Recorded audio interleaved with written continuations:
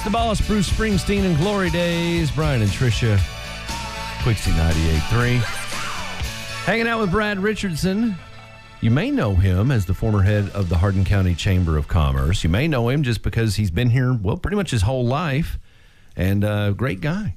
We've always enjoyed being your friend, and we hate that we don't get to see you as much anymore. So for those of you that didn't hear that earlier, bumped into him at Chamber of Commerce luncheon last month. He sat with us, and we said, hey, come to the show. We'd love to see you. And then the prize that we gave away at the December Chamber luncheon was a opportunity to come on the show, hang out, and read the impossible question, and Brad won it. So you're claiming his prize. Thank you. And in that envelope, I didn't bring it with me. I should have. Excuse me. It says $100 value. So do I pick that up today, or do this is the value? You already got it. Oh, you've already received that. Okay, thank you. Yeah, you're very the welcome. longer you stay, the more valuable it is. Yeah, or actually the less.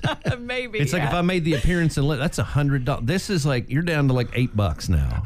Here's something that I would like to talk about. So you were in banking, I think it was, when Bill Evans brought Quicksie to Elizabethtown. Right. So can you tell us that story about what you remember about Bill is going to bring an FM radio station to our area? Now, A, what bank were you at, and B, what was your position there? It was Citizens Bank before First Citizens, and then before, the Frankfurt Company. Which one was it? The bank, and then West Banco. But anyway, Citizens Bank, the original Citizens Bank.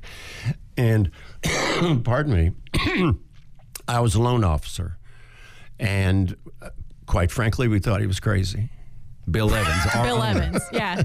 No, it was groundbreaking. Yeah. Back then, you're talking this is about 1969. late 60s. This November will be 55 years since we went on the air. Yeah, and I mean, the conversation was pretty much, who's going to listen to FM? Mm-hmm. So he was way ahead of the curve. Yeah, because back then, I don't know how many radio stations there were, but I think we weren't far from those times when we only had 2 or 3 television stations. Mm-hmm. So, yeah, it was groundbreaking, no doubt about it. And he's made quite an investment. Well, what did the bank president say when he left after loaning the money? What did he say? Yeah. Didn't he insinuate that you guys figured that he wouldn't be able to pay it back?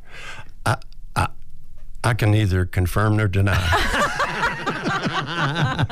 You didn't have a lot of hope in his success, but look at it. Yeah. I mean, this radio station has been around for 54 years, and it has been a part of a lot of things through all the years. No, I think it's a tribute to both the senior bankers at the time, and of course to Bill, because he had the plan and he had the way to go about doing it, and he would be the first, et cetera, and it was just a fantastic investment, no doubt. Yeah, Bill and Marilyn, they saw something. Yes. And then they hired a great group of people back then and through the years. And then now they're stuck with us. And here we are. Yeah.